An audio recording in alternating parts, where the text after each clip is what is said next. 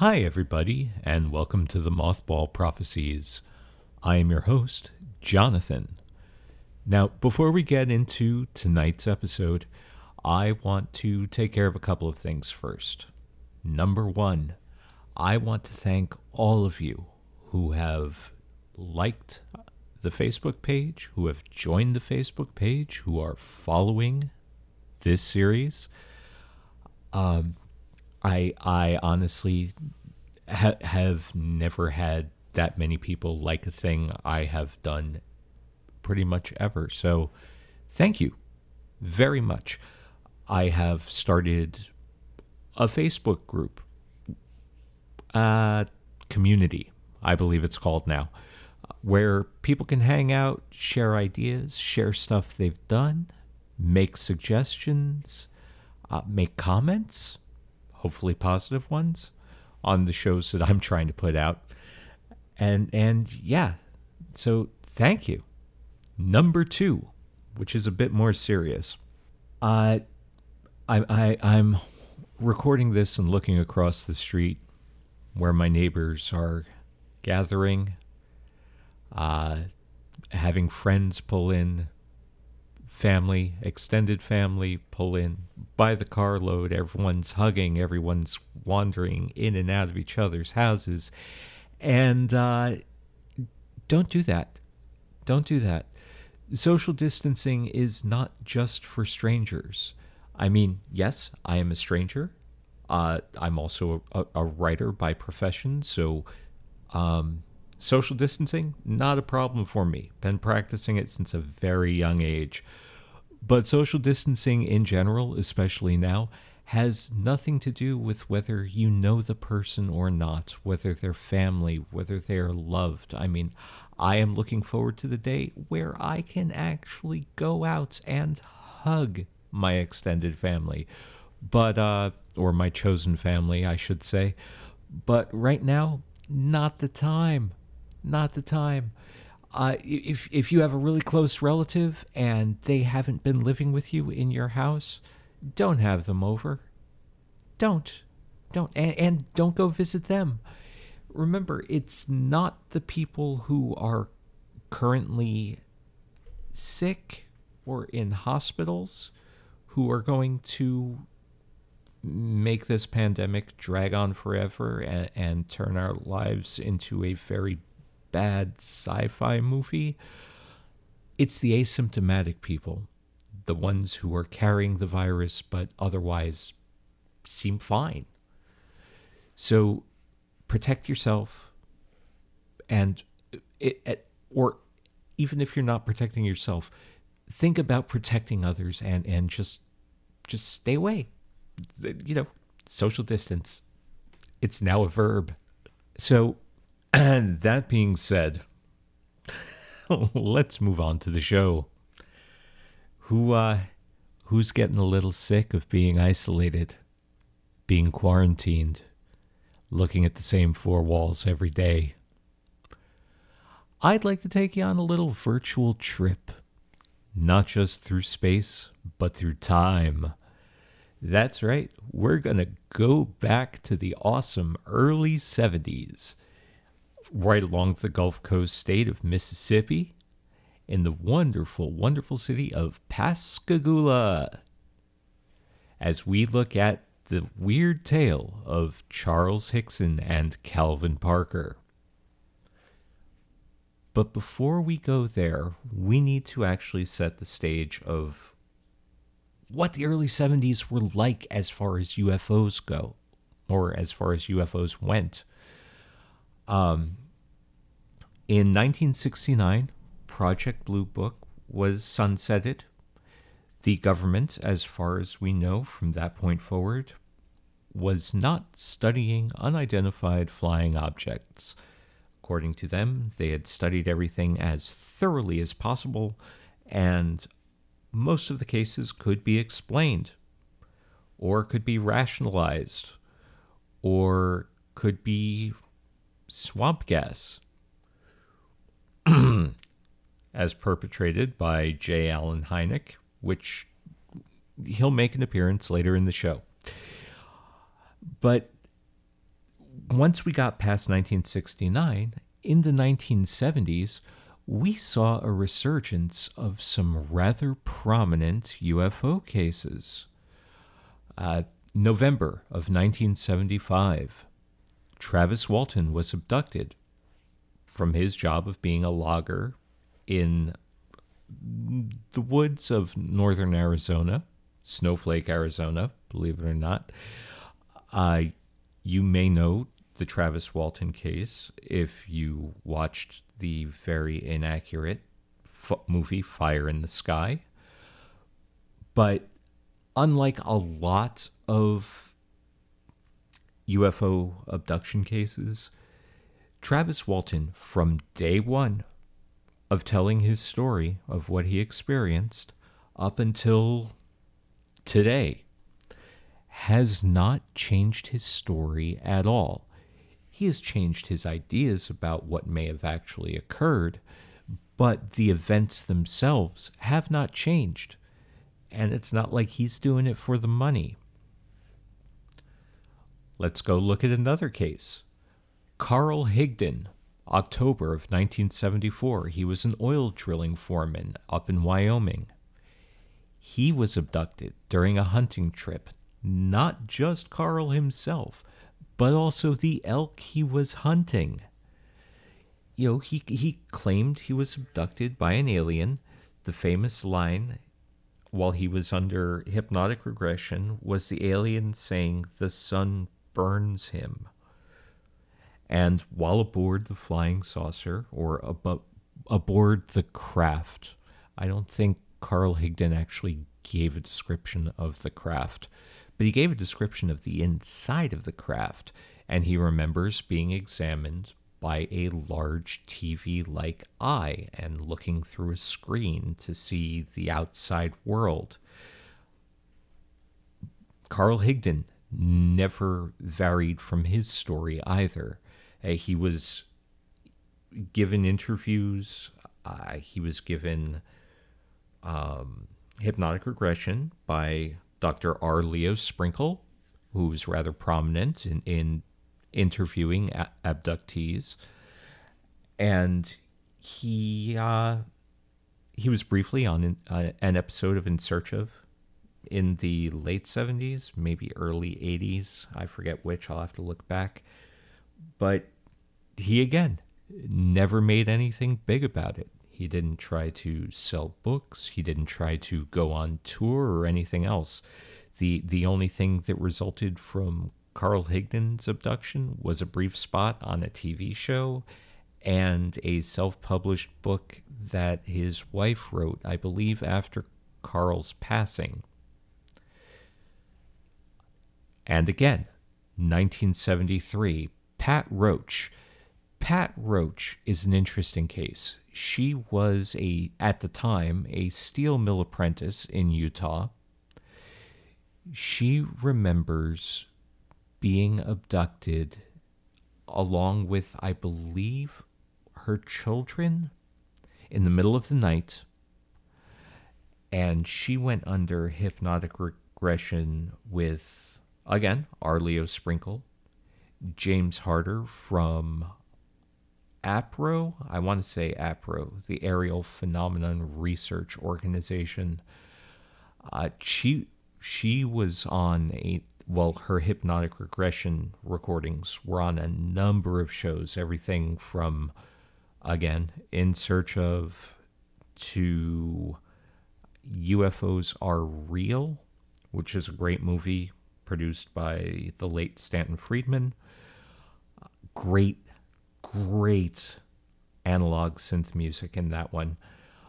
And a few other documentaries and TV shows, including the predecessor to In Search of, UFOs It Has Begun, hosted by Rod Serling, and then again by the late Rod Serling, with Jacques Vallée and a few others. She always, again, held to her story, but it changed slightly. You could listen to interviews over the years, and her story changes slightly, much in the same way that Betty Hill's story changed over the years from her first abduction and regression to when she was, I, I guess, making the UFO tours for conventions and stuff. Which brings us to another 1970s case. Charles Hickson and Calvin Parker, which occurred in October of 1973 in Pascagoula, Mississippi. Yet before we can dive into the actual things that happened to Charles Hickson and Calvin Parker, we need to look at a few other events that happened around that time, within days of the abduction. On October 7th, 1973, in Mississippi, roughly 80 miles away from Pascagoula, Constable Charles Delk was receiving multiple calls from people about an unidentified object with blue and green lights. For the most part, he was dismissing the calls, but finally he went out to investigate one specific call from a woman. And naturally, when he arrived, the vehicle, the unidentified vehicle, had already vanished. So he was driving back, and he saw something floating above the treetops. It was round, glowing, and very close to his car. In fact, during the sighting, his car's radio, lights, and engine just cut out, stopped working. Very much like the first scenes in Close Encounters of the Third Kind. And Delk reported this independently the night it happened. It's interesting because, as I said, Delk was a constable. His position was given to him through an election. It was an elected position. Why would he put his job on the line by lying about seeing a UFO? That's it. You claim to see a UFO unless you're someone like Whitley Strieber who can spin anything into a great story, like The Hunger, or in this case, Communion, because we're talking about aliens. If you're just a small town citizen in an elected position, claiming you saw a UFO is not going to enhance your career. A few days later, on October 11th, 1973, in Pascagoula, Larry Booth, an Air Corps veteran who was a proprietor of a gas station, was checking his front door before going to bed that night. He had just finished watching Kung Fu on TV, which firmly places this in the early to mid-70s. And right there, as he was checking the door, he saw an object hovering above the road with red lights all around it. And it hovered for a little bit, and then it went over to the power station, I believe, and before zooming off into the sky. So we have two cases within days of each other. Constable Charles Delk on October 7th of 1973, and Larry Booth on October 11th of 1973. That same night, October 11th, two shipyard workers, Charles Hickson and Calvin Parker, were out fishing after a day's work. Charles Hickson, age 42, military veteran. He served in Korea. Calvin Parker, age 19. Calvin pretty much had his entire life ahead of him, so his life experiences weren't many up to that point. Uh, they were fishing, and all of a sudden they saw a craft. It kind of looked like a football, but it was rounded at one side, and it had blue-green lights on either end. And they saw a door open. Now, the craft itself was hovering above the water, but suddenly a door opened, and 3 creatures came out. And they floated. They floated. They did not walk. They floated towards Charles and Calvin. And they picked them up by the arms and floated them aboard the craft.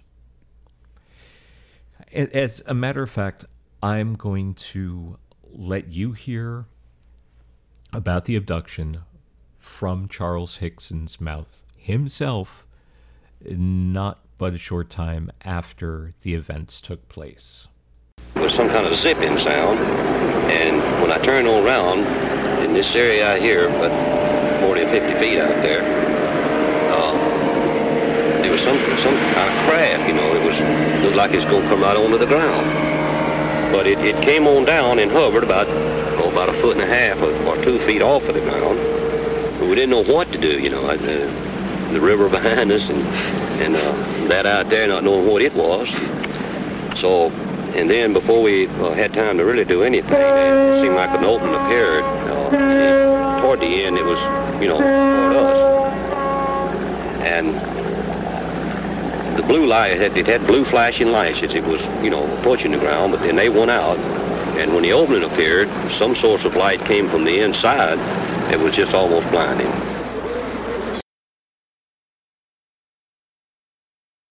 In all of his interviews, up until the day he died, Hickson swore that while he and Calvin were out getting tested for radiation, Sheriff Diamond leaked the story to the press, the local press, which grew to the national press.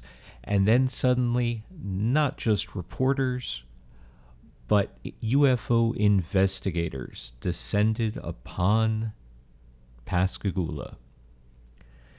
You had James Harder, a person we mentioned earlier, coming down to give both Hickson and Parker hypnotic regression.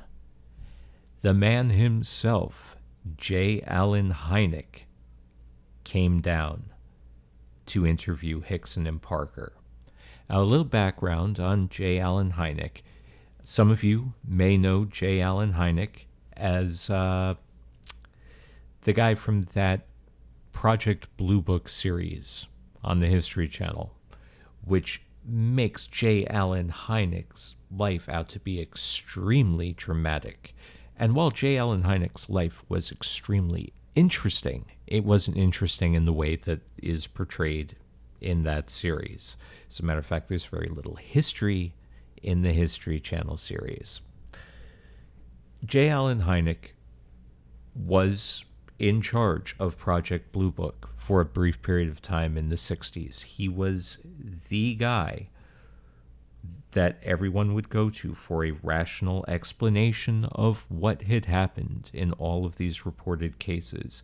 He was the guy who used the term swamp gas, which the media ran with and is still used today to deride any outlandish sightings of UFOs. It has to be swamp gas, which swamp gas is in fact a thing, but it's not a big enough thing to cause that, a UFO sighting. So what Hickson and Parker described separately, and there are a couple of things that set this UFO case apart from other abduction cases. First, you have Charles Hickson and Calvin Parker, two individuals who obviously did not rehearse their stories in any way, but did not deviate from their stories. What they described from their different vantage points matched up with each other perfectly. And this is where we get into the second part. Apart from matching stories from two witnesses, and multiple witnesses are key when people are investigating UFO sightings and UFO abductions. It's good to get input from multiple vantage points, right? If I tell you that I saw a UFO, you say, wow, that's great. Are you telling me this so I'll buy you a drink? And my answer would be, yes, I would be. But the truth is, if you get multiple people saying they saw the same thing, then that corroborates the event a little bit, especially in a science that is as soft as ufology. Ufology? It's not a science. But the second part is how these creatures looked. You see, up until this point, the creatures we've seen in alien abduction reports have been little green men, little gray men, men who look just like us in every way, except maybe their lips are purple or their skin is silver. The Space Brothers, as Adamski would say. Or maybe Nordic-looking people. Yeah, the little gray guys. The guys, as portrayed by Communion, only came about really when Communion did. If you go all the way back to the first reported UFO abduction, which was Antonio Villas-Boas, aliens are portrayed as regular people, and the one alien that he happened to be abducted by was a buxom blonde woman with whom he made love.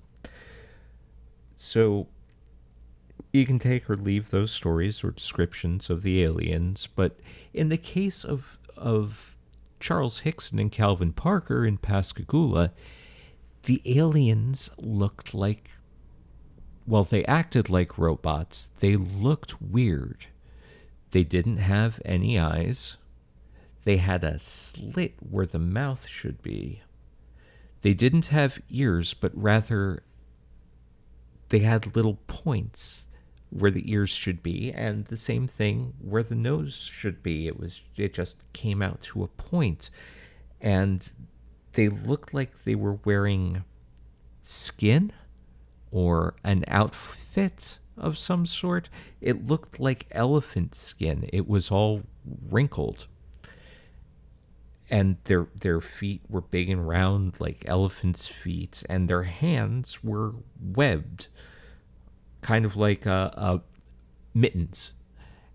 And so it was just one big round hand and an opposable thumb. And long arms, and as we said, they floated. This is weird. This is an outlier. This does not line up with any other alien description from visitation or abduction cases or experiences that people had up until this point, which sets the Pascagoula case apart from the others. They made a humming noise, I believe it was described as. They didn't speak. They did not articulate anything. And they pulled Calvin and Charlie aboard and gave them an examination with, if you'll remember, the Carl Higdon case from Wyoming that I brought up towards the beginning of this show. Hickson and Parker were also examined with a giant robotic eye. As a matter of fact, I'm going to let you listen to Charlie Hickson describe the examination in his own words right now.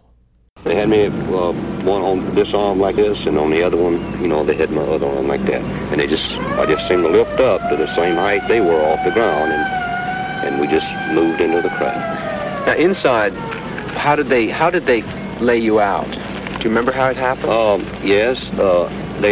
I didn't see any tables or chairs or anything in there. I'm not saying it wasn't in there because the light was almost blinding, but I didn't see any.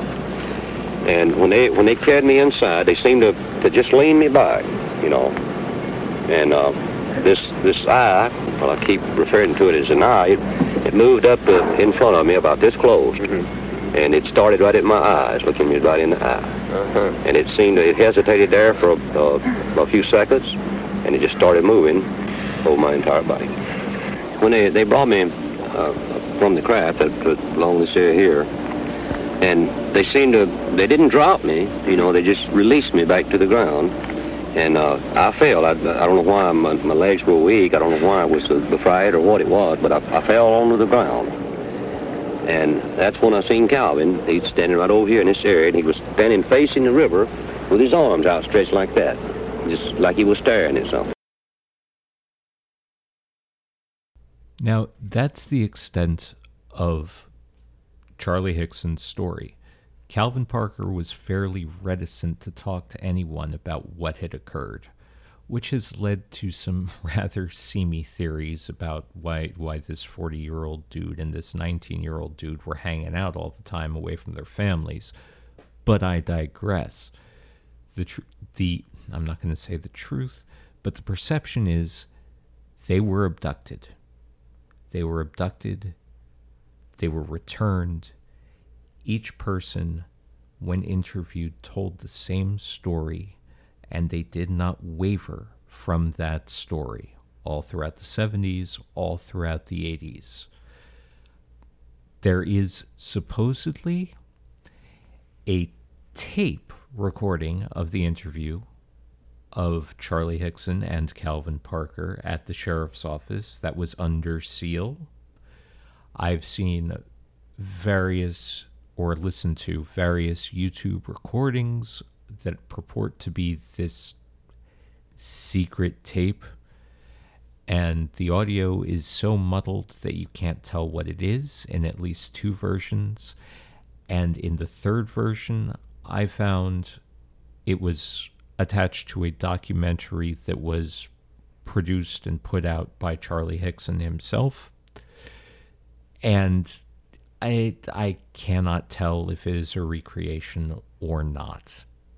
As a matter of fact, I may just post that to the Facebook page so you can listen to it and give me your opinions. It's pretty interesting. Now, Charlie ended up giving presentations to people. He ended up going on tours, going to UFO conventions, giving his insights on what he thought these aliens were doing. And he had a slightly religious bent to it, which is not uncommon with abductees. He even put out a record in his own words, making an official statement to the public that this is what happened. He didn't actually earn much money from the record, and I will be posting that probably over the weekend to the Facebook page.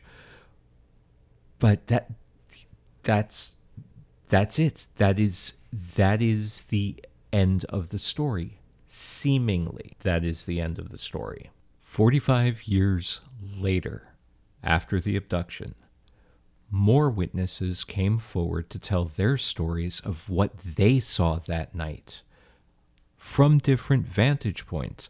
Now, whether these people were just trying to ride the hype of a UFO abduction 45 years after the fact is a possibility. But more than likely, it could be that these people actually did see something. Or they may just, in their own ways, want to keep the memory of Charles Hickson alive? Who knows? But back to Charles Hickson. Calvin Parker, for the most part, stayed under the radar, wanted nothing to do with this. He gave a few talks to people later on in his life, but for the most part, alien abduction, especially the experience that he remembered and told to people, along with the one that his partner, Charlie, told, can probably mess up your life and internal thinking patterns pretty quick, whether it happened or not. If you believe you had that experience, which ultimately is what hypnotic regression reveals, not the truth, but what you perceive to be the truth. If that is what he perceives to have happened, then yeah, that'll fuck you up.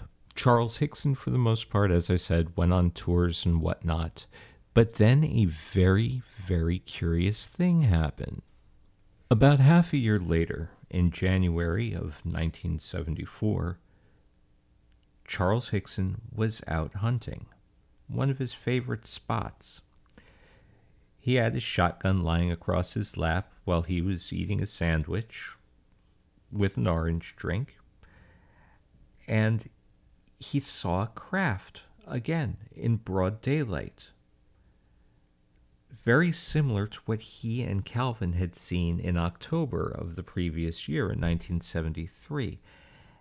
And then he heard something in his mind, a voice that said, "We mean you no harm. We mean no one any harm. You may communicate with us later. You have endured. You have been chosen. There is no need for fear. We will communicate again." And that's where we'll pick up next time on the Mothball Prophecies. Thank you again. If you like the show, let me know. Give it a thumbs up. Listen to it on the Facebook page. Listen to it wherever fine podcasts are available. Share it with your friends. And of course, you can follow me on Facebook. You all know where the page is now. You can email me directly at mothball@crescentcitymedia.com. Or you can find me on Twitter at Mothball Show. It's a short handle. Apparently, Mothball Prophecies was already taken. Weird. So, as I leave you for this evening, please remember, a lot of our greatest treasures out there are musicians, bartenders, the people who deliver food every day. Money is tight all around, but these are necessary services for our sanity, for our mental and emotional health. So, if you want to help out someone, look up your favorite musicians on Facebook. See if they have Venmo accounts. Give them a few dollars. Same thing with bartenders. Look up your bartenders. Ask if they have PayPal accounts. Tip a little extra when someone delivers you food. We all need to pull through this thing together. So, until next time, when we'll pick up with the continued adventures of Charles Hickson, as well as some strange incidents with young Calvin Parker, sleep tight.